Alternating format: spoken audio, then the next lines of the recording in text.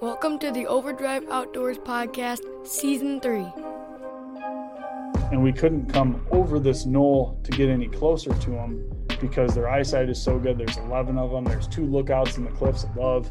We were just kind of pegged down behind this rock and we couldn't move. Where we discuss hunting and fishing. And I've had coyotes doing serenades on the run. After 2 or 3 howls, they start howling, 2 or 3 of them. And you're trying to find them, and they sound, you could tell they were running. Cooking and cleaning wild game. You know, when you go to the grocery store, you don't see the cow, you don't see the pig, you don't see the animal. Whereas in the woods, I see Josh bring home the deer and skin the deer, and we process it together. So you see it broken down, whereas you don't know that when you go to a grocery store. So it is a lot of mental hits, misses, and everything in between. So it came into about 80 yards, and then we dumped. Go ahead and say it. 26 rounds. Ooh! Before we finally killed it. 26 rounds. Thank you for listening. This podcast brought to you by Predator Hunter Outdoors. Locally owned and operated out of Attica, Michigan, Predator Hunter Outdoors will keep you hunting when the sun goes down. Predator Hunter Outdoors has something for every budget and experience level, including lights, night vision, and thermal, as well as a full line of tripods, mounts, and predator calls. Look them up on Facebook and Instagram at Predator Hunter Outdoors, or visit their webpage at www.predatorhunteroutdoors.com. Enter the promo code LIGHT for 20% off light products and TRIPOD for 10% off tripods and mounts. Want to lengthen your time in the field and shorten your scouting time? Not only does the HuntWise app show you property boundaries, landowners' names, and in some cases even their phone number, but using the app will show you the wind direction on the map of the place you want to hunt. And the HuntCast feature shows peak movement times for various species, including predators. Get the HuntWise app at www.huntwise.com, the Google Play Store, or the Apple App Store. For only $59.99 a year for Pro or $119.99 a year for Elite. Use promo code OVERDRIVE20 for 20% off an annual membership.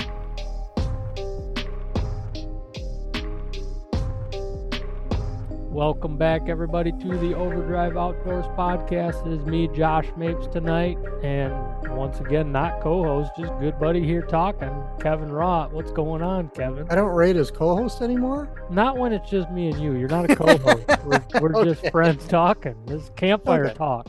All right. I'm doing okay. I'm doing Busy. busy. Why? Not in a good way either. Why is it always around October, November when we really want to be doing other things? It seems like everything gets super busy. I've noticed that too. I don't know. Maybe it's bad karma. I don't know. It seems that way for the past few years that, like something will come up and either you're sick or you're too busy or whatever because of stuff that you didn't anticipate all of a sudden is hitting you. It just, it's foobar. Well, I mean, like last year, I was doing a lot of like hour-and-a-half long deer hunts. If you remember, towards the end of the year, granted, it starts getting dark at like 5:30 at that point, but getting out of work at 2:30, 3 o'clock and just running to the tree. And it's like an hour and a half.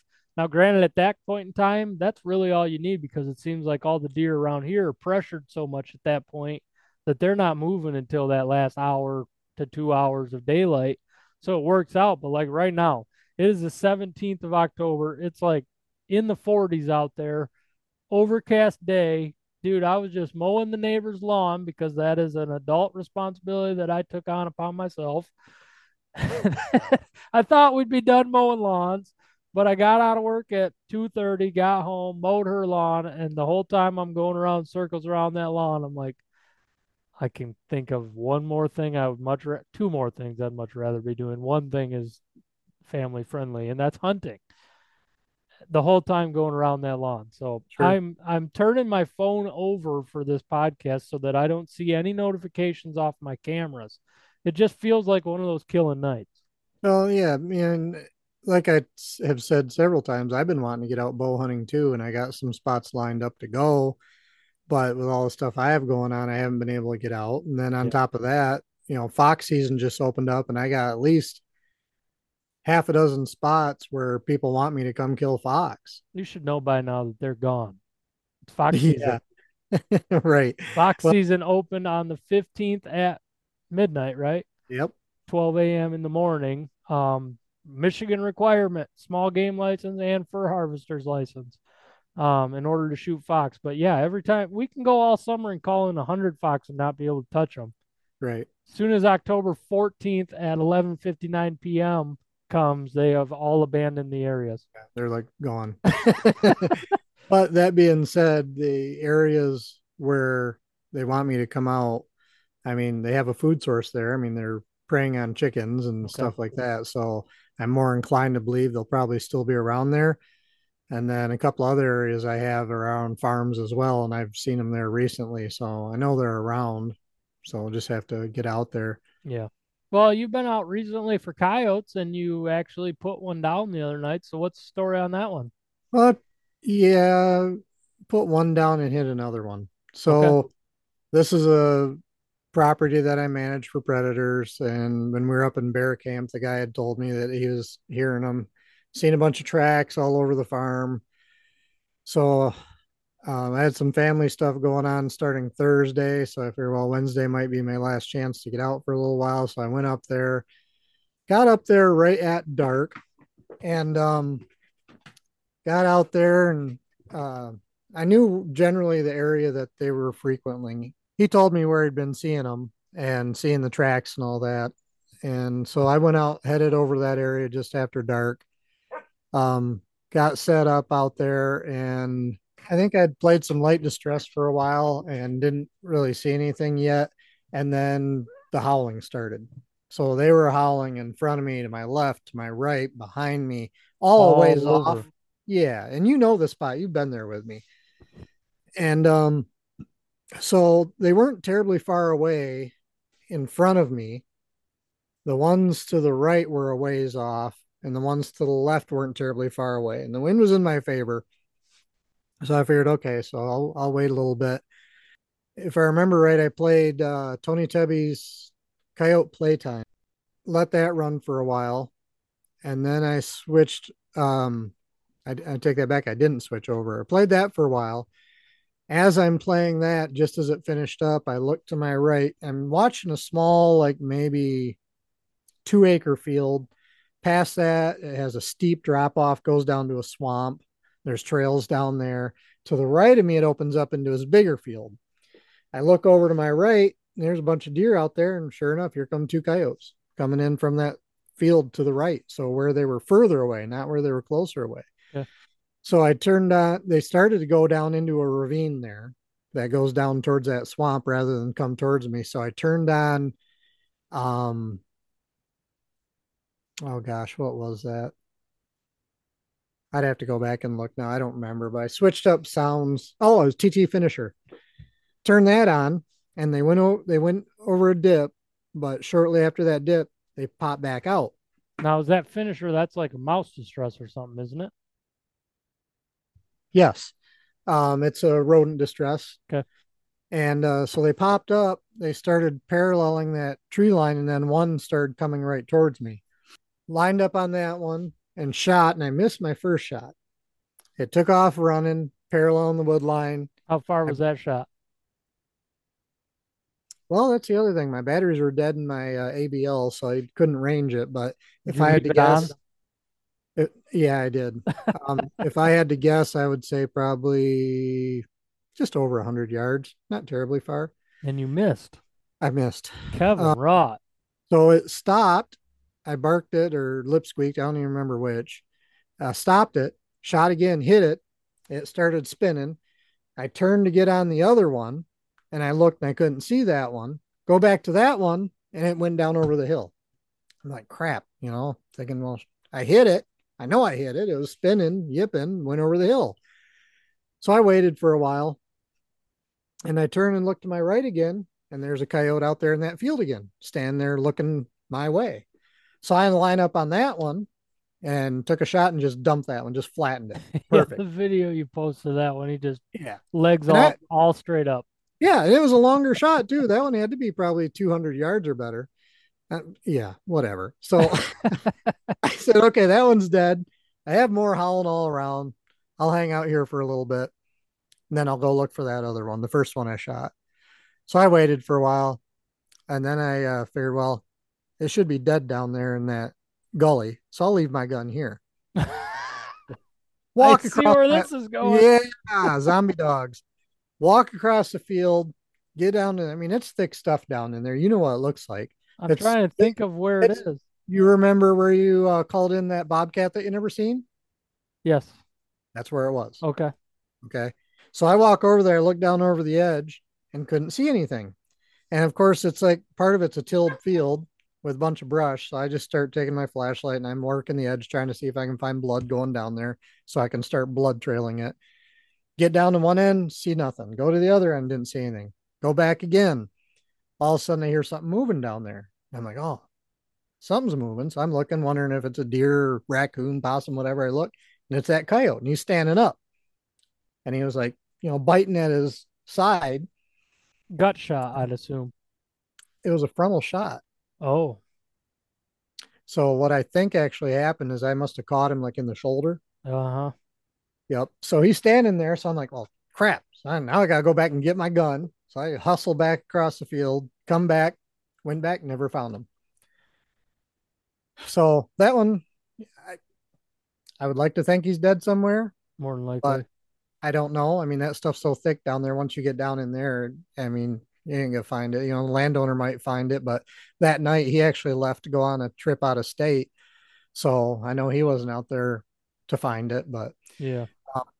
so anyway, I went and collected the one that I killed. Like I said, that one was perfect. That was a nice looking coyote too. And then I did hear a couple more howls. I tried calling a little bit more, and then I took my time walking out of there and didn't see anything else that night. But I know there's a lot more out there. So as soon as I get the chance, I'll be back out there again. That was with the Grendel. That was with my Grendel. Yep. Man, that's your baby. It is, but hey, I can only blame it on myself. I know it was me because I anchored that second one. So I know Yeah. the first one. I went back and looked at the video of that first one. And like I said, it was a frontal shot, and it looked to me like at the last second, I pulled it slightly to, I think it'd be my left. So I hit it on the right side. Okay. But I mean, it rolled and spun, then went over that hill. I mean, in that short amount of time, because I was trying to get on the other one, I couldn't see exactly how it was acting, but I could see the hot spot on it when it was standing down below with my OTS. Yeah. So I knew I think the frontal shot is my least favorite of all to take on a coyote. the thing is, when it works great. Yeah. But all it takes is you have a much smaller margin of error. Correct. And I mean, unless you get lucky on that margin of error, I would say most of the coyotes that I've hit and that were runners and then maybe I didn't recover were probably on frontal shots, to be honest with you. Yeah, I think that's pretty accurate. I mean, like you said, I think we did a measurement on one before when it was skinned, and if it's frontal, it's like What, 6, 8 5 inches? inches, 6 inches, Yeah, maybe. it ain't much. It's And not a big- that much for if you pull it left or right, which Right. we've seen videos of me doing the same thing. That daylight one that I missed in the hayfield this year, I pulled that one so far left I was off it. But if it was broadside, Yep. I would have either hit it forward or hit it back. And Right. either way, it probably would have ended up in a recovered coyote, which I don't like knowing that I pull it. Right. That's how I mean, shoot The sometimes. nice thing is if you're off on elevation, up or down, most of the time, if you're putting it like right at the base of the neck, which is what Right. I like to do, chances are you're gonna have a dead coyote. Yep. But if you pull it left or right, yeah, that's where it can turn into kind of a crap show. Yeah, I'd much rather him stop out there broadside about 80 yards and just Right. look at you for a minute and be like, Well, that's what the one that I anchored was. It was broadside. Yeah. And that one it leveled it. It was perfect. Yeah, that was a good video. Those are my favorite ones when they die like that. Just flip over all 4 legs straight up in the sky, and you're like, "Oh, that one's done. Not even gonna move." Yeah. I don't think I've ever seen one of those get up and then. Well, no, I bet you I have. I think I posted a video of one this year that did that. Just legs up, and then all of a sudden was up and spinning and running, and that's the one that I hit. It was the So- first one with that 75 grain VMAX. Years ago, when you were using just the Ruger M77, you said you were getting runoffs. And I remember one spot in between you and me that you got one in the daylight. Do you remember if that one was broadside or if that one was a frontal? The one where you had to come get me out?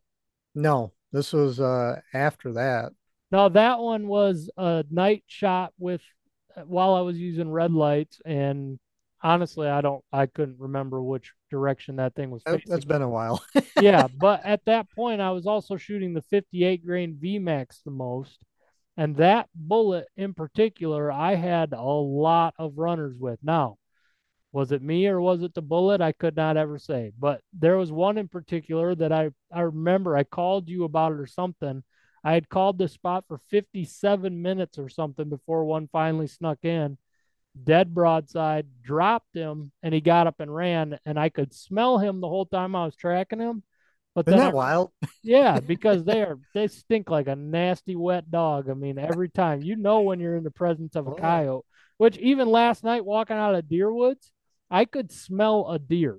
Yeah. Like just walking out. So that tells me that at least the deer presence in that area is enough to get that smell out there. But yeah, I've smelled that a couple times tracking coyotes, and you're like, okay, it's either somewhere nearby or at least ran through here, and you can still smell it because some of them do stink pretty darn bad.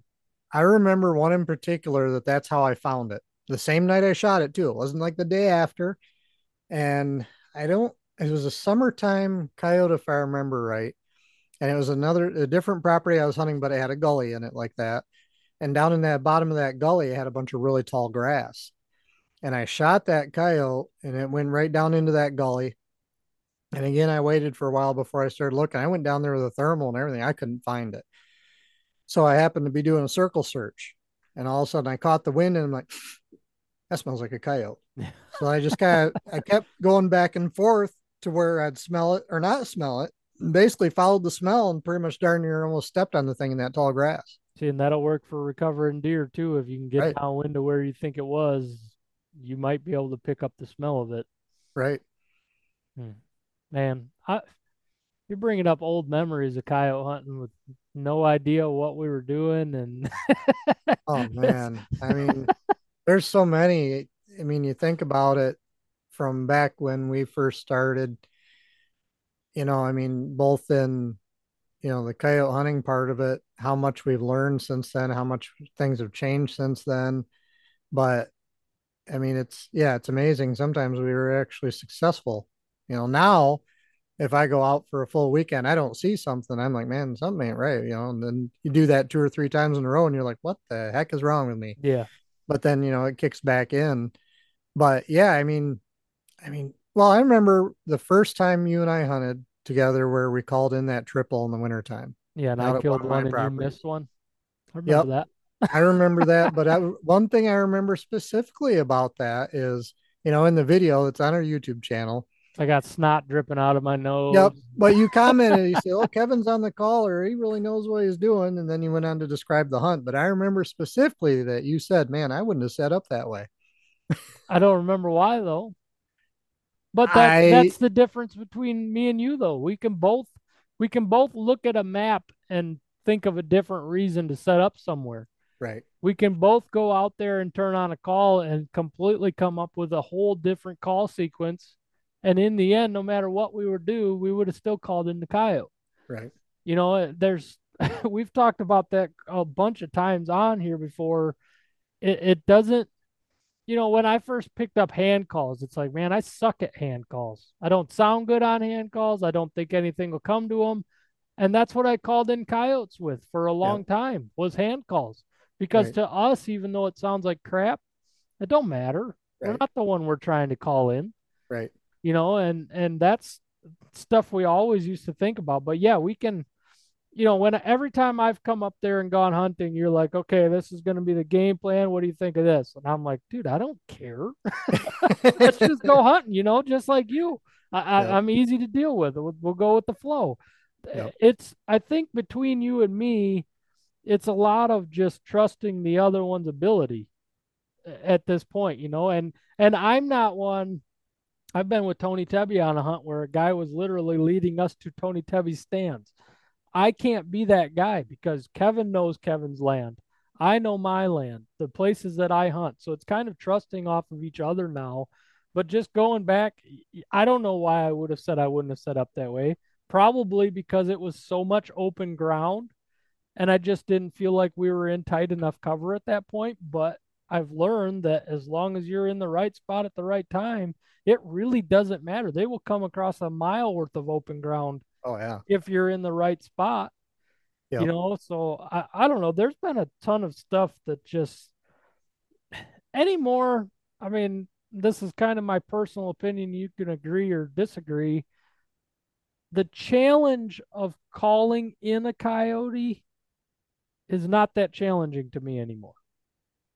Do you agree to that or disagree? No, I disagree. See, I just feel like if I go out on a given night and I say I could probably kill one tonight, there's a good chance if I set up in enough spots and do what I need to do that at least I'm going to call one in. Doesn't mean I'm going to kill it. But my confidence from back then to now, I'm like 95% confident if I'm going to take my time and go out there calling and I feel like it's going to be a good night, at least I'm going to call one in and see it. See, now I guess I have to retract that statement of disagreeing. I do agree that if I can get where the coyote is, Yep. I have a pretty darn good chance of calling one in. Yep. And that's based on, them being there at the time. Now, this year in particular, and it happens, I think, every year to us to one degree or another, is you'll have some areas that, coyotes are like crazy. You can't even hardly throw a stick without hitting the coyote sign at a property. Yeah. Next year you go out there and you'll never hear one. So that changes every year. And that's another advantage of having a lot of properties to hunt is, you can go where the activity is. And like I said, if I know there's coyotes around there, I feel pretty confident that I'll be able to call them in. The only thing that's changed in that is some areas that are pressured more than others. Yep. And then it's just a matter of changing up your game. But I feel pretty confident that if I know there's coyotes around there, sooner or later, I'm going to get it right. So I'll be able to get them. Right. Yeah. And that's kind of what I meant. I mean, killing them still to me is a challenge because oh yeah, everybody that follows Overdrive Outdoors knows I'm not shy about telling you I've missed them. And I miss a lot of them. I don't miss nearly as many as I used to, thank God, because it would be a waste of time going out there. But being able to know that, going out there with that confidence that something's going to happen also, I think, makes you pay more attention because you have that much more faith. When I was sitting out there going, I don't know what the heck I'm doing. I haven't called in a coyote in 4 years. Right. I mean, the ability to sit there and be still and just watching for a coyote to be coming in gets harder and harder because you've never seen it. Right. And back then too, I mean, is a case of we didn't know what we didn't know. We didn't know what we were doing wrong for a long time. Yeah. And that's why every now and then when you have a dry streak, you're like, man, you start rethinking everything you're doing. And you're like, am I doing something wrong? Like something from back when I didn't know what the heck I was doing. And then you start, looking at the sat maps again, thinking about the layout of the property and thinking about the wind direction and like, okay, what am I doing wrong or what could I do different to get this to work? And sometimes it's just a case of, like I said, that area might not have a lot of coyotes at that time and they might not be in the area. Yeah. And to that point, you said earlier that you have spots sometimes that you'll go and that can't throw a stick without hitting one. And then the next year it's like, where the heck are they? To that point, I've also had spots where I've had permission and it's like, go there and go there and go there and go there. And you're like, I don't know if these people were even telling me the truth that they were seeing coyotes. And then all of a sudden, boom, one after another, you go there, you kill one, you go there, you call one in, you go there, you kill one. They constantly are moving. Like where they were last year does not mean they're going to be there this year. Where they are next year doesn't mean that they were anywhere nearby in the last 2 years. Or shoot, even if they were there yesterday, they might not be there today. Yeah. Yeah. So, I mean, there's definitely been, I should have took better notes of all the stuff I screwed up at when I first started, because now it's like you go in with a plan and odds are if the coyotes are there, you're at least going to see them. or hear them. But we also have nights like that, like you were just talking about. You got 3 different groups. You could have seen 6, 8, 10 different coyotes that night. Instead, you see 2 of them that are farther away than the close ones howling. Why did they show up and not the close ones? Well, that's the other thing too about that hunt last week is that coyote that I anchored. I don't know if that was still one of the first 2 that I called in. That might have been a different coyote. Did it come from the same area? So looking at the field in front of me, you have a wood line straight in front of me that comes to a point that's the ravine. Those coyotes came from the right. They were cutting along that tree line, and they were both at say my 11 o'clock when So I shot. coming from the right, you're saying where you had that video of all the pups going nuts? Oh, they probably came from there originally. Okay. But that was a complete opposite end of the field, but Okay. they came from that direction. But so those coyotes came from right across the middle of that field. Remember when you and I were walking out there and you seen one you thought was a deer and It then was a lifted its deer. leg? That was like my first weekend in thermal or something. Yeah, that was funnier than heck. Like, wait a minute, that deer just lifted its leg. Yeah, deer don't lift their leg to pee. So if you ever see that, it's not a deer. Right. They were at like my 11 o'clock and they were close to each other. So I shot the first one, watched that one spin and do its thing. When I turned and looked, that other coyote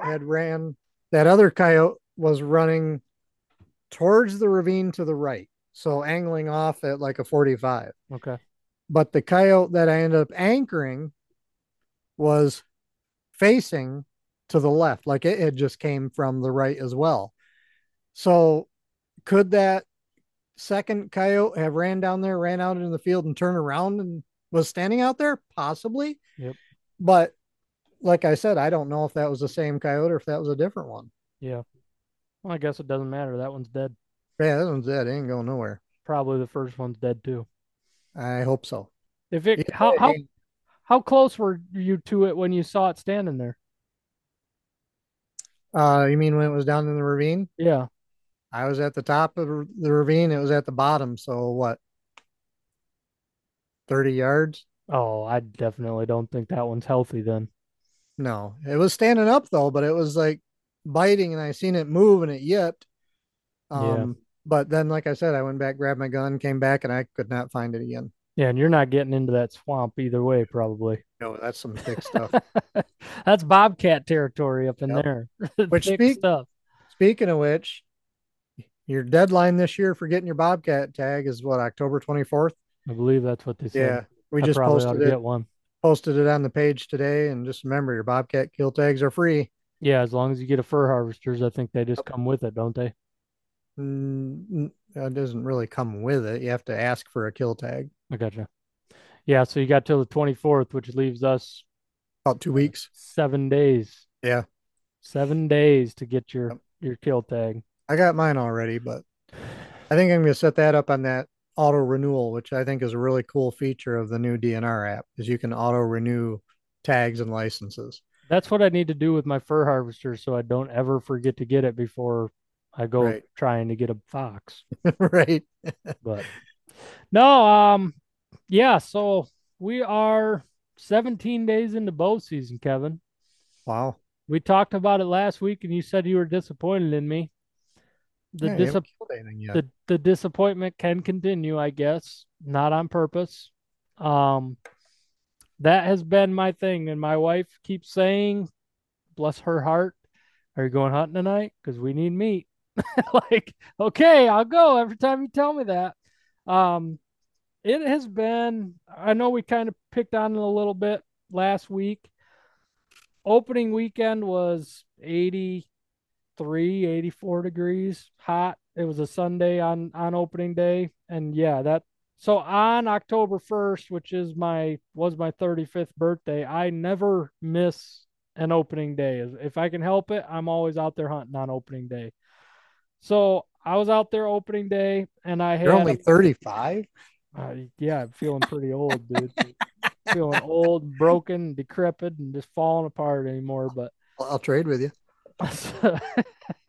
No, thank you. On opening day, I had a plan to go into an area that I've been scouting, and there's private land across the road.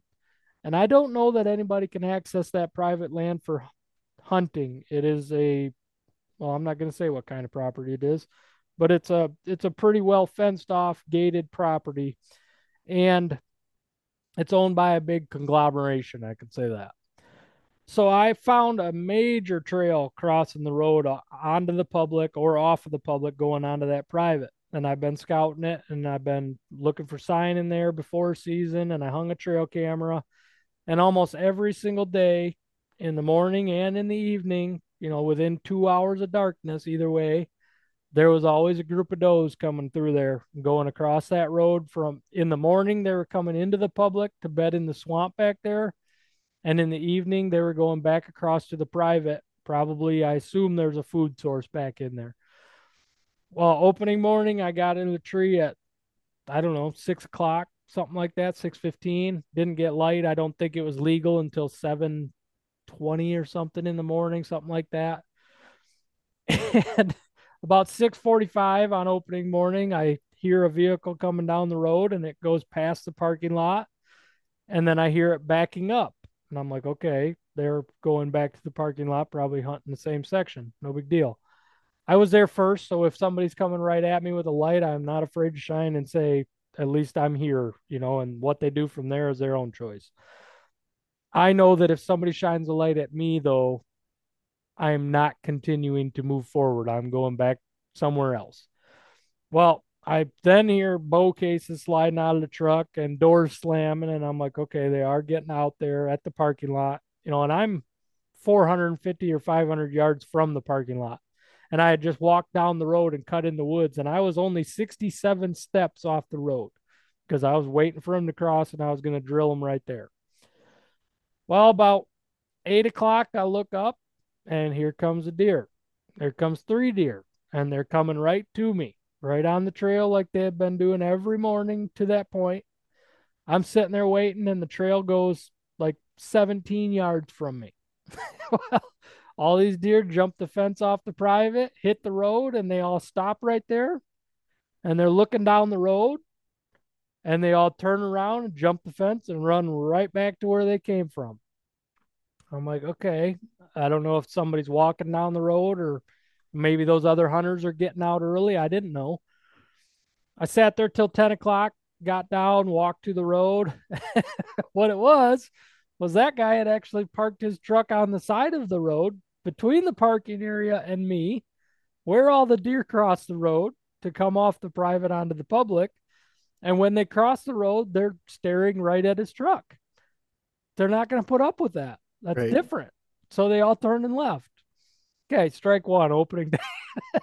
I went out that night. I walked to a spot where I had thought that I had one bedded up, a spot I had scouted, and same area where I sent you the trail camera pictures from this year. I thought I was onto that particular deer.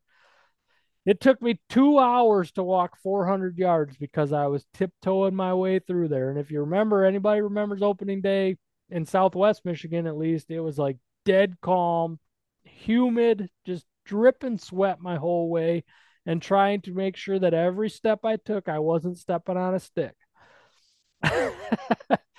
This is a shame on me for not map scouting maybe a little bit more.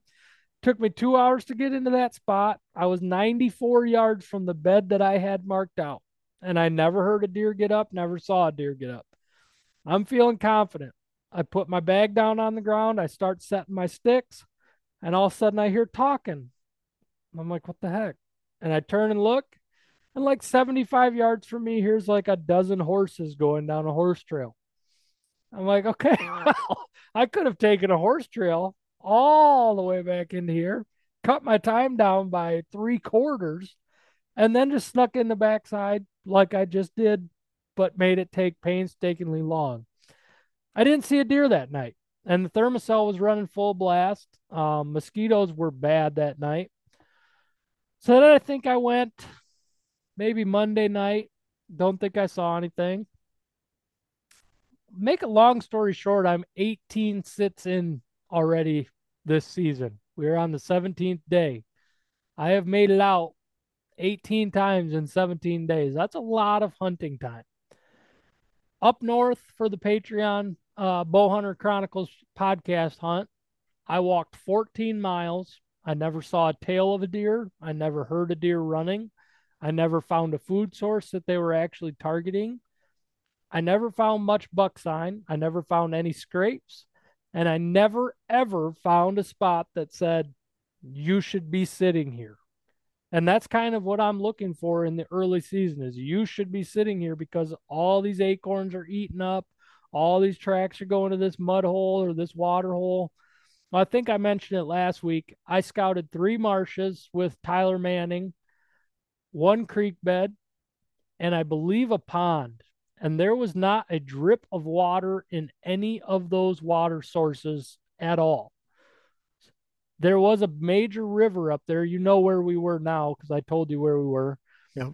The big river up there, yeah, there's plenty of water there. But if at that point I would have gone in there, the mosquitoes were so bad already. And the gnats were worse than mosquitoes. But if I would have gone down on that riverbed, I think I would have just gotten eaten alive. So it wasn't even something that I was entertaining because if I'm out there to enjoy the hunt and I am not enjoying it when all you're hearing is all night long. I hate that sound. So I finally ended up about 45 minutes northeast of where we were camping and where we were staying that weekend in an area that I've used to hunt before because my dad's property isn't too terribly far from there. So when we'd go up there, I'd go hunt the public land around the area. I knew there's usually oaks in there, and I knew there's usually a good amount of deer in there. And I did end up finding the deer. Problem number 1 was I had another guy with me that was a newer hunter, and I wanted to set him up on the spot where I thought he'd have the best luck. I've killed plenty of deer. I do not mind putting somebody else on one, especially in an area that I'm not going to be frequenting. I really don't care what happens in a 3-day weekend. So I said, I'd go here, look around, but all the deer should be funneling through these 2 ridges because that's where they all were this morning. What happened was I drove back onto a 2-track Friday morning. Yeah, Friday morning. I drove back on a 2-track at 6 o'clock and there wasn't a deer track on it because it had rained that whole night. When I came back out at 10:30, there was one area between 2 ridges that was just hammered in deer tracks. Probably, I'm guesstimating 20 deer's worth of tracks crossing that trail. That's a lot of deer tracks to be crossing on a public land 2-track in one vicinity. So I set that guy up there. Long story short with that, he didn't end up going anywhere near where I told him to go. He ended up going a completely different way, doing his own scouting, which is cool, whatever. He didn't end up wanting to come back Saturday. And I didn't see anything Friday night. So I had gotten myself set up at 5 o'clock and it started downpouring at 6. And I said, up there at camp, I don't have any access to a dryer. I don't have any access to any way to dry my boots. Now, there were people with boot dryers there. They were all occupied and I didn't bring my own. So it's nobody else's responsibility but my own at that point. I didn't have dry boots. I didn't have dry clothes. Saturday morning, I'm thinking I didn't know what to do because I knew it was going to be raining, but I figured if I went and set myself up on that same point where they had crossed the day before, if they were going to cross it again, I would be there. So I went and sat Saturday morning it was 20-mile-an-hour winds and rain just blowing in my face the whole time. And I ended up seeing 2 deer about 100 yards away for about 0.25 milliseconds as they came out of the cut and then immediately turned and went right back into the clear cut. That's all I saw that whole night or that whole morning. And I sat there till 10 and I had been talking to my wife a little bit and she had mentioned going to see The Blind, which is a new Robertson family movie. If you've never heard of it, I would highly, highly recommend it. It is more of a Christian-based movie, which I knew is why my wife really wanted me to go see it. But there was a lot of stuff in that movie that made me, she's holding my hand the whole movie, and there was a lot of stuff that happened that she squeezed my hand and she said, "That's you." And those moments kind of hurt to hear that that's me. So I'd recommend going and seeing that movie. It's very good. I'm not a Christian movie fan, but I will be buying that movie when it comes out because it's a story of a man who changed everything based on scenarios and the possibility of losing everything. I've been there. And to see it through somebody else's eyes and through somebody else's life, it was just a really good movie. So I decided Saturday morning, sitting in that tree, that Sunday looked like a good hunting day. So I went home Saturday from the Patreon hunt and said, I'm taking you out on your date tonight. We're going to go see the movie. And I'm going to hunt all day on Sunday.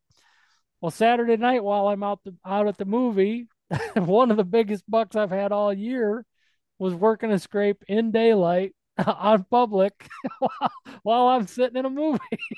So Of course. that's just how it goes. It is what it is. At least I know he's there. That's all I care about right now. Still alive. Yep. So Sunday morning, I went to a spot that I've got some time in the last couple of years. And I pulled in, and there was 2 fresh gut piles in the driveway in the parking lot of where I was going. And I'm like, okay, well, these are fresh from yesterday. So I knew that there had been pressure in there the day before. I go about 700 yards, set up my tree stand in the dark, get my stuff all pulled up, get my bow hooked up, get an arrow on, and I reach in my pocket and I'm looking for that one thing, the one thing that you hook on a string that you draw your bow back with, my release. Guess where my release was, Kevin? In the truck? It was in my truck. So I get down in the dark, go all the way back 700 yards to the truck, get my release, walk back out, sneak my way in. Still at that point, hadn't jumped anything, hadn't seen nothing, didn't feel like I had screwed anything up. Sat in that tree for 4 hours, didn't see a deer. Got down, packed all my stuff out, went back to the truck. Then it was that night. I think it was that night I had texted you. I had walked into a spot that I had active scrapes at on public. Hadn't gotten any people on these cameras at all. So I felt pretty good about it. I was getting buck activity. There was a ton of dropping oaks. I go in hunting. Felt really good. Got in there quiet. Got in there clean. Didn't jump anything. There was fresh tracks going into the bedding area where I knew they bedded. Do you ever walk in scanning with your thermal or a light? No. With a light, yeah. I mean, I'm always wearing a flashlight as long as it's dark out. Thermal to me, yes, I could, but at that point, it's just another thing to carry around, and I already carry enough crap. Okay. So I just don't carry it. So there was tracks going into the bedding area. I was set up upwind of the bedding area on the oak ridge where I thought they were all going to be at. Sat there all night, didn't see anything. Get down, and I pulled my trail camera that night. I got a Tacticam Reveal X back there that was on the scrape, working good. Walk all the way out, and just as I'm getting towards the truck, I see other truck lights turn on. So I wasn't the only one in there that night. Somebody else had come in after me, which it's whatever. It's public land. It's part of what I deal with. I get like literally 5 feet from my truck. I was walking just normal because I'm right at my truck and I did not see the stump on the ground. So I kicked the stump, fell over forward, threw my bow in the dirt, snapped the antenna off the top of my Tacticam. I just sat there for a minute like, you're a dummy. You just slammed. I slammed my bow sight into the ground. Like it was full of dirt. You know that's not good for him, right? Yeah, and you told me that. You said I should be like a stress tester. That should be my next job, as a stress tester. If anybody has products that they don't think can be broken, send them to me. I will break them. I guarantee it. Testing technician. So I sat there and I'm just like, you're a dummy. You're almost to your truck. You just slammed your bow sight into the ground. You just broke your cell cam antenna off. Deep breaths. It's only the beginning of season. Last night was the first night. Hey, did you get that antenna fixed? I did, but I'm having problems. I can't get it to connect, even with a new antenna. Well, if I'm sitting at my house, so I ordered a 2-pack off of Amazon that was on the Reveal page, the Reveal users page, in the recommendations when I searched for antenna. I ordered a 2-pack of them, and sitting at my house, I get 3 bars. Then I took it out with me when I went hunting, and I had found like a half a dozen scrapes in one area. I was only set up for 20 minutes. I think this was Monday night. I was only set up for 20 minutes, and I had a 3-point come in. So up north, I had passed up a spike, which was number one illegal for the APR standards in that unit. And I've just never shot a spike, and I really, no matter what situation I'm in, I just don't see me doing it. I have no interest. My heart is what tells me that I need to shoot that deer. And if I can see a deer coming and not get my heart racing, then I don't even grab the bow most of the time. I grab the camera now. So I passed up that spike legally and just with my own decision. Then down here where there's no APR, that first set, I have a 3-point come in. And he tempted me at like 8 yards for like 20 minutes, broadside. And I'm like, you're lucky, man, because I got cameras in here and I know there's way bigger than you. Your daddy's out here and I know it. Watched him walk by, and that was only like 5:15. So I still had 2 hours and 15 minutes or so that I could see. I'm like, he is not going to be the only one by here that night. Sure enough, he was the only one by here that night. Passed him up. Then I went out scouting. Me and my brother went out Saturday night. My brother Kyle. And I sent him north. I went south. We were both just looking for sign, going to set up on it and hunt. I found 2 good scrapes. I jumped up a buck out of a bedding area that I didn't know was a bedding area. It was actually quite open to be a bedding area, but it was all like scrub brush, just oaks where they had clear cut before. And I jumped him up. He was a probably 2.5-year-old 8-point that was decently wide, but his tines were like minuscule. They were just mini. So I watched him run away from me, and I decided I was just going to keep on scouting farther east where I hadn't been yet. And I ended up finding 2 fresh scrapes. I don't think I found any rubs, but with the scrapes in the area and the fact that it had rained Friday and Saturday almost all day, I'm like, I'm going to sit on these scrapes because they haven't been opened up since the rain. I'm going to be on them when they come out to work them for the first time. That night, I ended up passing up a 4-point. You're getting bigger every time then. Yeah, by 1 point. I mean, 4 more bucks and I should finally be at an 8-point, and I'm not, it is unlike me to sit there and pass deer after deer after deer. It really is. But I'm to that point now, and this is no judgment on anybody, no saying what you should do, but I have killed enough of those little bucks that they just don't get me going anymore. Now, if I were to have one come in and just start raking a tree and thrashing brush and making scrapes, that might change because the situation and the experience at that point is different. If I feel like shooting it, I'm going to shoot it. If my heart tells me to shoot it, I'm going to shoot it. And I will feel bad for nobody that cries about the size of the animal because I don't care at that point. So I pass up a 4-point, and I've been just looking for does. Like this whole time, I'm looking for does. Finally, at like 7:15, as I'm about to climb down, because I get down almost every night, I get down before legal light is over, but that's because I can no longer see in the woods. And I really hate the fact that most of the time, if you sit until dark, it's about dark when they start walking all over you. And I don't want to get down at that point because I don't want to spook them all off. You don't want to be trapped in your tree. Right, exactly. And I have before. I've sat in a tree for up to 3 hours after dark before until the deer moved off because I was not, at that point, I was hunting private and I was not allowed to get down until the deer were gone. And I've kind of just trained myself to be that way because if I end up back in that area, I don't want them automatically suspicious of that one location. So it was like 7:15 that night. After I passed up the 4-point, I hear running, and here comes this doe just flying out of this thick area. And I thought I could hear more steps back there, but we're talking like, I think it was like the 14th or 15th of October. At that point, a doe running by me really doesn't get me that excited because she could be running from a coyote. She could be running from another hunter getting out of the woods. But thinking that it was a buck behind her, I didn't think that was a possibility. But I did think that I kept hearing walking over there. But eventually it got to the point where it was so dark and I hadn't heard it in a while that I just climbed down and nothing ran away. So I don't think I was hearing another deer.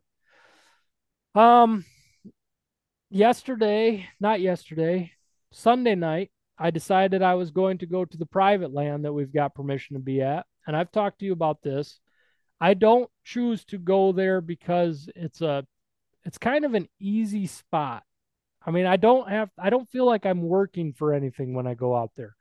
Most of the time I'm set up within 50 to 100 yards of where I parked. And these deer are there so frequently that it's just not, I would rather take the kids there and know that they have a good chance of having a good hunt than me going there and taking what I consider to be a free ride, like an easy pass at one. Granted, it's not always easy because the deer got to do what you want them to do. That night I was sitting, I could see my truck within 75 yards of me. I'm sitting over the edge of this big dirt mound basically, and it drops down to a creek bed, but there's a bench there. And that bench I have a camera on. And every single day there's deer on that camera. I mean, morning, noon, night, all night long, it doesn't matter. There's deer there every single day. The day before, which was Saturday night, there was deer on that camera from 3:45 until dark, and including shooter bucks that I would have shot. No doubt about it. So I told my wife Sunday, well, no, let's skip back a little bit. So I'm sitting in the woods on Saturday and my phone starts going off with camera pictures on scrapes that I've got. And I think I briefly mentioned last week about a system that I've been watching, and I finally figured it out after 4 years of how it works, how the deer use it. But I need to keep myself out of there until towards the end of October, beginning of November. That's when it heats up the best, and there's always big ones in there. I've had a camera on that ridge system since January or February on scrapes that deer have hit year round and have not stopped. I mean, the activity's been consistent on those scrapes the whole year, but the mature or bigger, older bucks don't come in there usually until about the 23rd, 24th of October, and they'll be there for about a week, and then it just drops right back off. So Saturday, I start getting pictures, and the first one is a guy standing in front of my scrape, and I'm like, okay, public land, I can't do anything about it, nor do I care, but I didn't know what was going on. So then I get another picture. He's moved off a little bit. Then I get a picture where he's behind a tree on the other side of this scrape. And then I get pictures for like 10 or 15 minutes of this guy just hanging out around this scrape. And I'm like, well, I don't know if he's trying to set up to hunt it or what he's doing. Meanwhile, another scrape's going off with another guy standing in the middle of the scrape. Now, I'm not judging anybody because people learn their own way. I learned a lot by what I saw on TV, what I heard through people, what I read in magazines, and a lot of that information is crap. It is there to sell you products. Do you agree or disagree, Kevin? It's also you have to take it instance by instance. I mean, yeah, it's also based on location, right? So I get this pic. Within 20 minutes of each other, I got two people standing in my mock scrapes that have been working, and they're both pawed up to the point where you shouldn't touch them. So the next morning, Sunday morning, I'm getting up to go hunting. And again, guys, I'm not trying to judge anybody. You learn how you learn, but it really throws a damper sometimes. Like, man, what are you doing standing in the scrape that you can see them work? There's clearly tracks in it, and they're working it. So the next morning, I wake up, and I've got a picture of a deer on that scrape. But at the same time, now I've got something else glowing back at me from the tree that dude was hanging around at. So I'm like, that guy put a camera up looking right at my camera. So I hunted Sunday morning, didn't see any deer. And I'm like, okay, I'm going to go out. This is the ridge that I'm talking about that I didn't want to go to at all until the end of October. I go out there and immediately, because I was just going to pull my camera. I'm not going to sit there and get the same pictures as this dude because at that point, I don't think we're doing anybody any favors. I'll let him have it. If he wants to have it, have it. I'll find the deer. So I go out there Sunday after the hunt in the morning. And immediately I walk up over that ridge and I see this big old glob on the tree. And I'm like, what in the world is that? And I get closer. And what it was that guy had taken burlap and wrapped it around the tree, all around his camera strap, as if to camouflage it. But if you're going to camouflage it, it better probably match what you're camouflaging it against. So you can't put like dark camo around like a popple tree because it doesn't match. So it's immediately like picked out from 100 yards away. Again, I'm not judging. I don't care. Do it your way, but it throws a damper in some stuff. So I pulled my camera and I've got my cameras on video mode. So I took it home and I'm like, I'm just going to see, all the videos from what's been going on here the last 2 months since the last time I checked it. And I wanted to see what he was doing. Well, I got video of that guy going by the scrape and you can see him physically like feeling the wind direction with his finger. And then he's like talking himself through where he wants to put stuff. And then he walks away. Well, then I get a video of him taking this burlap out of his backpack, cutting the store wrapper off of it, which tells you that thing stinks. Burlap out of the package does not smell good. Right. Then he wraps his camera up in it, all around the strap and everything. Then he leaves. And like 2 minutes later, I get a video of him again coming onto the scrape and pouring tinks all over it. And then At any point, did it look like he's seen your camera or no? At the very first video I got, I don't see how he did not because he's looking right at it in the video. And it's on a wide open tree. I mean, it's not one that I've hidden up high or anything. It's just right there. And he was standing within probably 2 feet of it looking right at it. I don't know how he didn't, if he didn't. But either way, then I get him pouring tinks all over the scrape. And then as he's walking away, he's pouring a little bit of it at a time all over where he's walked all the way out of frame. Dude watches too much TV. It's okay. So my biggest problem with this is most deer are going to come into that scrape from which direction? Downwind. They want to smell it. Now downwind, no matter where they go, is going to be this brand new package of burlap fresh out of the package from the store. And that's what I was getting to say. Sunday morning, I wake up to a picture of a deer walking towards his camera. And I pulled the video, and it was a probably 2.5-year-old 8-point walking up to that camera. And the minute he sticks his nose up by that camera, that deer bolts and is gone. That has not happened up there in 9 months of me having a camera on that system on that scrape. Now all of a sudden there's a foreign odor there. Plus he poured tinks all over it. Like there is no reason to pour scent into an already working scrape. Let them just keep working it. You know what I mean? Mock scrapes, you have to start them. That's when you do stuff. When you can see that it's already pawed up, the branch is all twisted around, that's not the time to start messing with it. Just let them have it and kill them on it when they're using it normally. So, either way, it was just frustrating, Kevin. And like I said, I will shake that dude's hand if he drags one out. I'll help him drag one out of there if he gets one. But I don't see it happening now because I believe now it's wrecked with too much foreign scent in an area that they've not had it. Sure. You know what I mean? So again, I'm not judging. I'm not trying to be an asshole to anybody. Everybody learns how they learn, but that is not the way to do it. So I ended up hunting last night, which was Monday the 16th, and I went into a different location, kind of snuck my way around where I believe them to be bedded. And in the canopy, it always gets darker earlier than legal light. I mean, to the point where you can't see your pins. That's usually when I'm ready to get down, is when I can't look and see any glow from my pins without the use of a pin light. I feel like it's probably to the point where I should get down now. Well, last night I sat there and I was feeling good the entire time, Kevin. I mean, it was one of those nights where you sit there and it just getting to that point and you're like, any second one's going to start walking out here and I'm going to hear it. And they did, but it wasn't until 7:00. And I could see one coming up out of the swamp where I knew they were probably bedded at. Well, then that thing takes off running and another one comes running up over the hill. And I'm like, okay, I'm pretty sure that one's another doe. And it ended up finally, they stood for 10 minutes eating acorns in one spot at 30 yards, but they were completely covered in brush. I could just see their bodies twisting back and forth in the brush.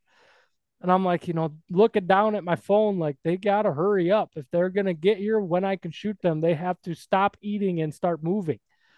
Well, they didn't start moving until like 7:15, 7:17. I don't know. You could still see plenty of light in the sky if you looked up, but it wasn't getting down here to the ground. Right. So finally, this one starts walking towards me. And I mean, I put nose jam around my boots, which if anybody doesn't know what that is, it's like a vanilla. It smells like vanilla, straight up vanilla, basically. I put it on my boots, and this deer's got its head down right where I had walked, and it's following it right to my tree. And I can tell at this point it's a big doe. That's all I've been wanting.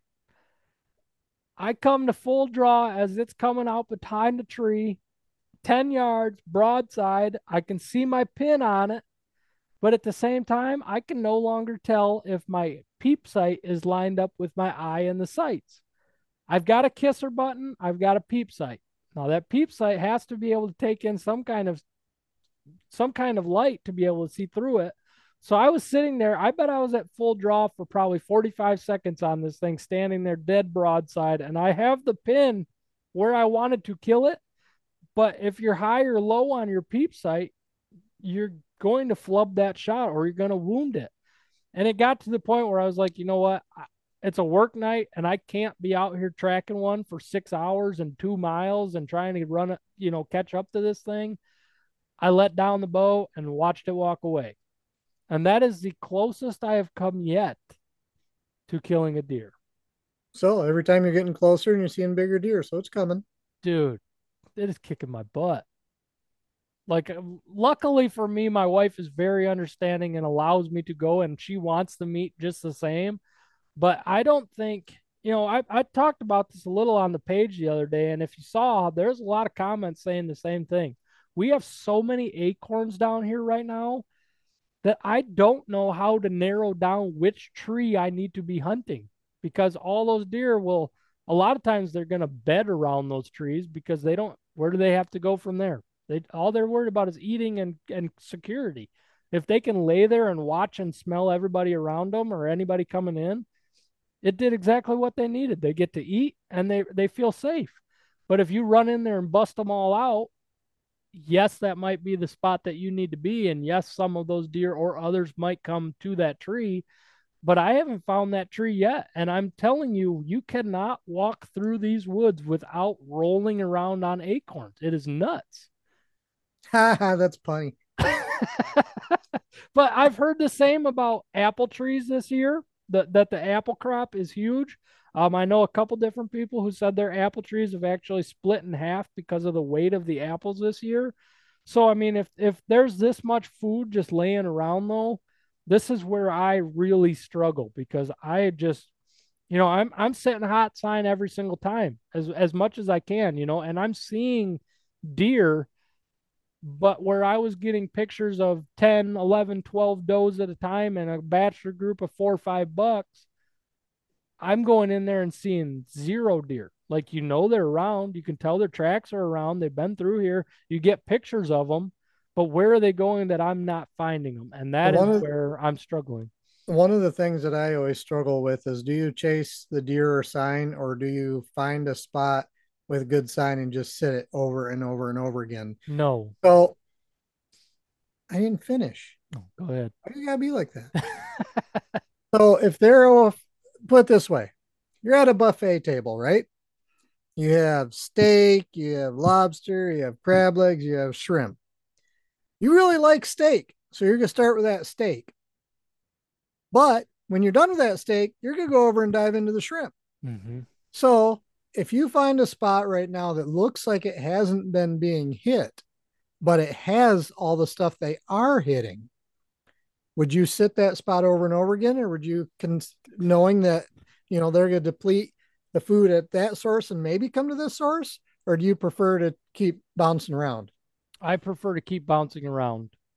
Just because I got so used to sitting on private land and seeing the same crap over and over and over and over and over that I can't get myself to do it anymore. But it has burned me multiple times because I'm almost too mobile.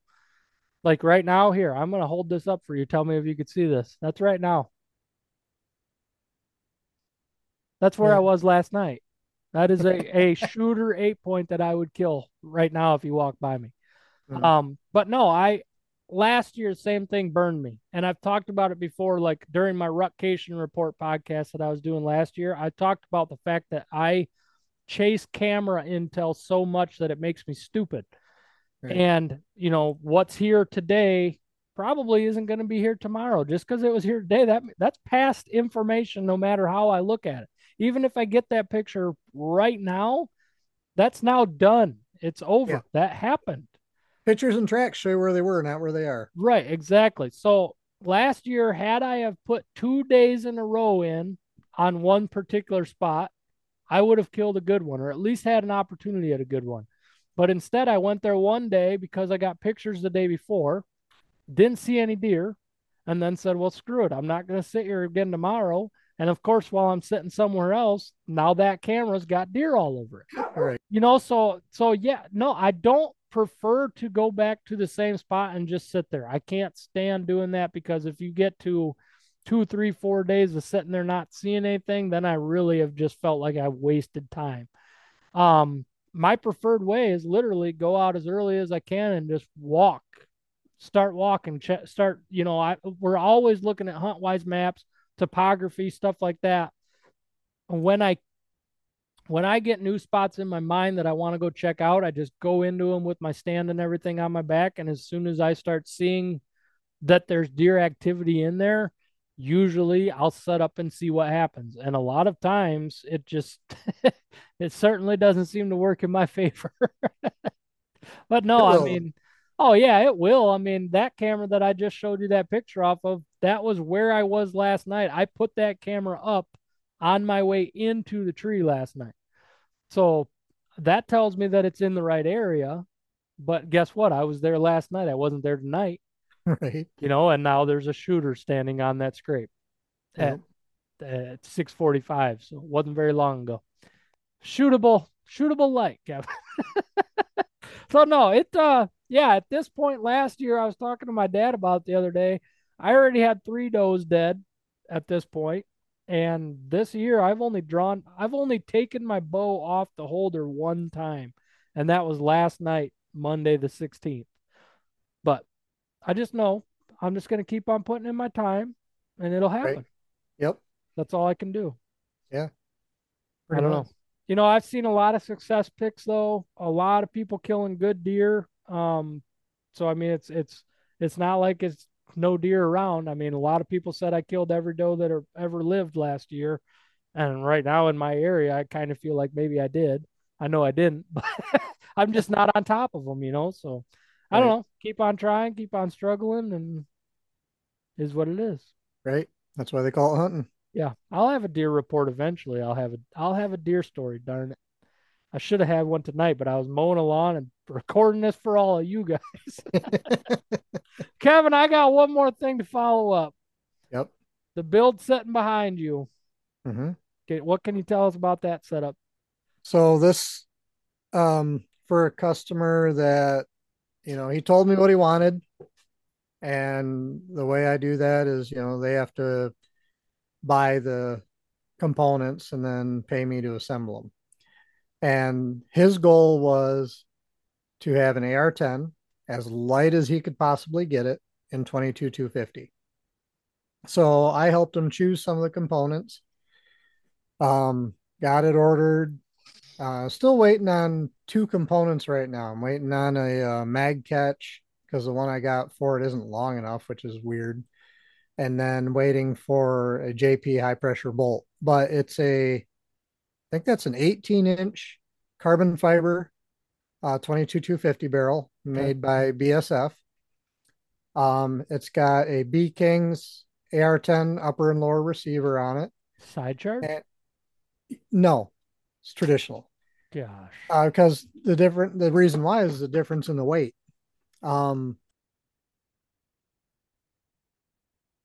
The side charge lower is like over a pound, where this whole upper and lower is, just over a pound. So there's quite a bit of difference in weight between that receiver sets, between the side charge and the traditional style. Then he's got a handguard and stock and buffer tube, all made by Smoke Composites, which is carbon fiber as well. Okay. We have a titanium bolt carrier in it. He has a Timney match trigger, and I think it's an ergo grip on it. And I weighed it yesterday, and there's not going to be much of a difference in weight when I just add the bolt catch to it. But as it sits right now, it's under 7 pounds. It's like 6.97 pounds. That is light. For an AR-10, that is pretty darn light. Now, obviously, he'll be putting a suppressor on it. He'll be putting, his optic of choice on it. That'll bring the weight up a bit, but still, for the base gun being at like right around the 7 pounds for an AR-10 is pretty darn good. Now, let's break that down though, based on cost. For like my build 243, I know what that cost. Where are we sitting around a build like this with a lot of carbon fiber? I don't know. He bought the handguards, the stock and buffer tube, grip, trigger, and barrel. He paid for that himself and just had it shipped to me. So I don't know what he has into that. Okay. But I know like the receiver, the titanium bolt carrier itself is up there. I think that was like $300 for the titanium bolt carrier group. And the rest is all small stuff. So, I mean, the receiver set, the upper and lower together, I think that was between $300 and $400 for that. So there's $600 between the bolt carrier group and just the receivers. What about that barrel?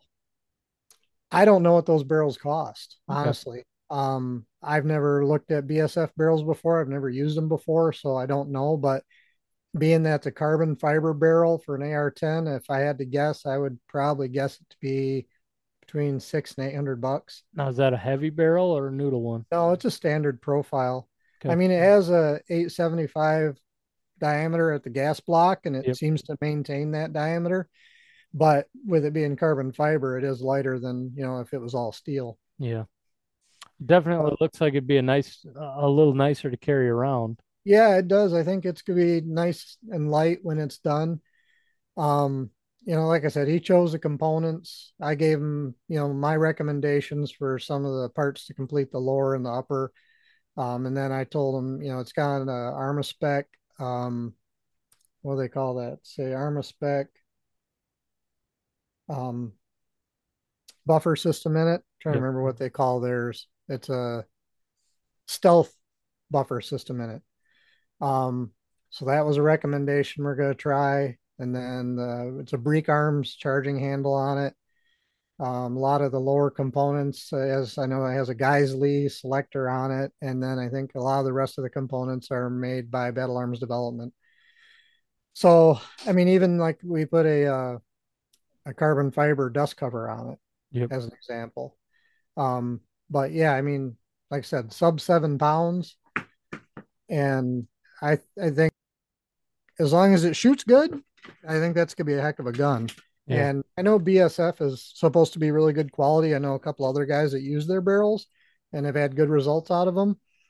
And, I gave this one my special treatment of truing the receiver face and bedding the barrel. But I will say this, I don't necessarily think I needed to on this because the fitment of the upper receiver to the barrel is really tight, like almost to the point where I was borderline having to do a thermal fit on it. Yep. Oh, I mean, there isn't a whole lot of bedding in it, but I still prefer to do that after truing the receiver face. What is a thermal fit? So thermal fit is because the tolerances are so tight. Usually what you have to do is put the barrel in a freezer, Okay. like overnight, and Yep. then take like a hair dryer or a heat gun and warm up the receiver. So you get that receiver to expand and the barrel to contract. Then you put it together. And then when that cools, I mean, it's tight. It's like locked up. Yeah, you're not going to get that thing back off No, accidentally. no. And it was borderline of being to that level, which is good to see. I like to see that fitment in a receiver set. Yeah, we've done I remember a certain part that I did, I had to make like a bushing for it, but it needed to be a press fit bushing and it needed to be like tight tolerances. And we put it in the freezer overnight at work and slipped it in and then just let it warm back up. I was like, you're never moving that thing. I seen a millwright do that on a die cutting press at one places I used to work. He had to fit a basically a drive shaft into this press, and he had to put a raceway in it, and it wouldn't fit. So he actually had us run down to a shop store and get dry ice, Mm-hmm. and he packed that shaft in dry ice. And I'd never seen this before, but if you pack something that's metal and dry ice, it'll actually start humming. Oh, really? I'd never heard of that before. And he's like, yeah, watch this. He packs it in there, and pretty soon you hear this, humming sound. I'm like, holy cow, that's pretty wild. Is that the And then, metal reacting to yeah, it? yeah. And then, man, he slapped it together good, and that sucker was tight. It wasn't going anywhere. I've had to do that with AK barrels before when I've installed them because they're so tight. And then most of your AK barrels are either threaded or pinned. On the pinned ones, I've had some where I've had to thermal fit them like that and then drive the pin in on them too. Yeah. But yeah, I think it's gonna be a really nice setup when it's all done. And like I said, I'm just waiting on a JP high pressure bolt and a longer magazine catch, and that should be everything. Should be ready to test fire. Now, is he going to be shooting factory loads or don't you know? I believe Probably. I believe he'll be shooting factory loads out of it. Yeah. I don't think that this particular customer does any hand loading. I could be wrong, but I don't think he does. Gotcha. Oh, And looks then like a good setup. yeah, it'll be nice. I I've done only one or two other builds with the carbon fiber hand guards. I've never used them for one because they are expensive. Two, I still don't trust carbon fiber for like a direct mount reuse for most of our hunting, even though everyone says they should be fine. I've just never done it because I kind of don't trust it, and they're usually expensive as heck. Yeah. But I did a AR-15 for a guy in 204 at one time, and that's what he went with was a carbon fiber handguard and stock. And I mean that when we were done with that barrel, he went with a light profile Lilja barrel on that one, and it was pretty wild because when we got done with it, that thing was crazy light. And then he promptly put a big old vortex scope on it with a 45-degree offset and a red dot and everything else, and mounts that looked like they were carved out of a brick, which upped the weight on it. But I mean, it was still light, but once you had all that stuff on there, it made it, a lot heavier than Right. what you originally had it as. Right. No, that should be a coyote smoker by the time you're done with it. Oh yeah, I'm anxious to, like I said, I'm anxious to test fire, get it tuned, and then get it to him and see what he does with it. Yeah. 22 250 is a darn good cartridge. It's funny because I personally don't own one. I owned one for all of like a week, and then I ended up getting rid of it. That was a bolt action gun. Um, I mean, I've helped people several 22 250s, and they all seem to really love them. And I mean, it's a great cartridge.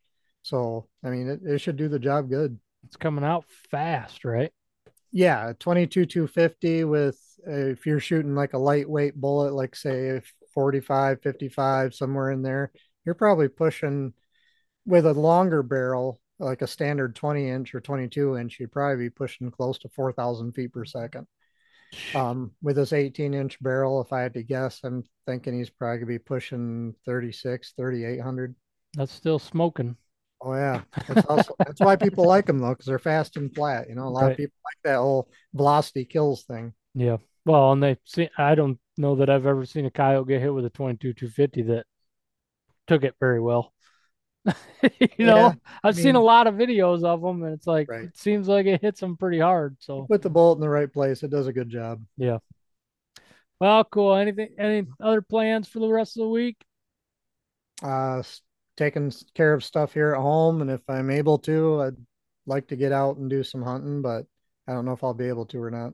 I gotcha. nope, I'm gonna see what the weather looks like for the rest of the week. Now that I got shooter on camera tonight at daylight. Cold front coming through tomorrow. God, good, because I will be out there tomorrow night. Then it's probably going to be windy, but it's supposed to rain too.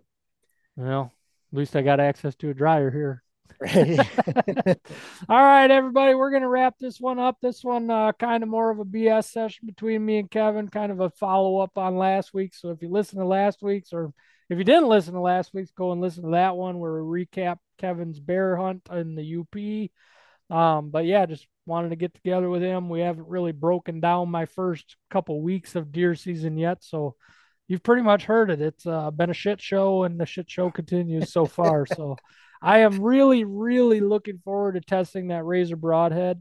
I mean, I am too. I've shot the same broadheads for like 10 years now, Ramcat HydroShocks, and I will tell everybody right now, if something I don't like about these razors in the end, I will be going right back to the Ramcat HydroShocks because they have never done me wrong, but just trying something different. And when we did our podcast with Dave from Razor Broadheads, he was just a super nice guy that I really don't mind throwing some money at, to try his product. Really knowledgeable about his own product, and just kind of made the point that you can resharpen these and keep shooting them, which is huge when you blow through deer. Or, I mean, for me right now, the cost is zero. Besides the broadhead cost, I haven't made any money back, but I have faith that I'll run one through a deer here pretty soon. Gonna do some blood trail footage. I want to do like an autopsy of it and see how that broadhead actually performed on the inside. Yeah, I'm really trying, but don't count me out. I'm not done. It is not even done with the first month yet of season. I have the 28th, 29th, 30th, 31st, 1st, 2nd, 3rd, 4th, and 5th off. That's my ruckcation this year. And I think the first couple days I'm going to go up north with my cousins, hunt the public land up there. But that always is going to depend first on what is happening down here, because I can't talk myself into leaving if I got too much going on here deer-wise. So we'll see what happens. But, yeah, we appreciate everybody that has listened so far. Hope you're doing well out there in the woods, being safe, being smart, taking shots you're confident in, and having fun, just doing it your way. If you haven't yet, please leave us a written review rating on whatever podcast channel you like to listen through. It helps us get listened to by more people, get this out there a little bit further. If you want to send any feedback, I love getting those messages. I forward them on to Kevin, and he forwards them on to me if he gets them. It's really nice to hear that people are enjoying what we can do, which I don't think we do too much. We just sit here and have conversations between people that are like-minded and like the same things. So if we've kept your attention through all, I think this will be episode 123, Kevin. Wow. If we've kept you here that long, like no, it's I mean, some days it does. Like tonight, it's like I'd really rather be hunting, but we needed to get one out for everybody to listen to. So we appreciate everybody that's listened so much. Keep doing your thing out there in the woods. Stay safe, stay legal, shoot straight, apologize to nobody, and thank you all. We will talk to you all next week on the Overdrive Outdoors podcast. See you, Kevin. Yeah.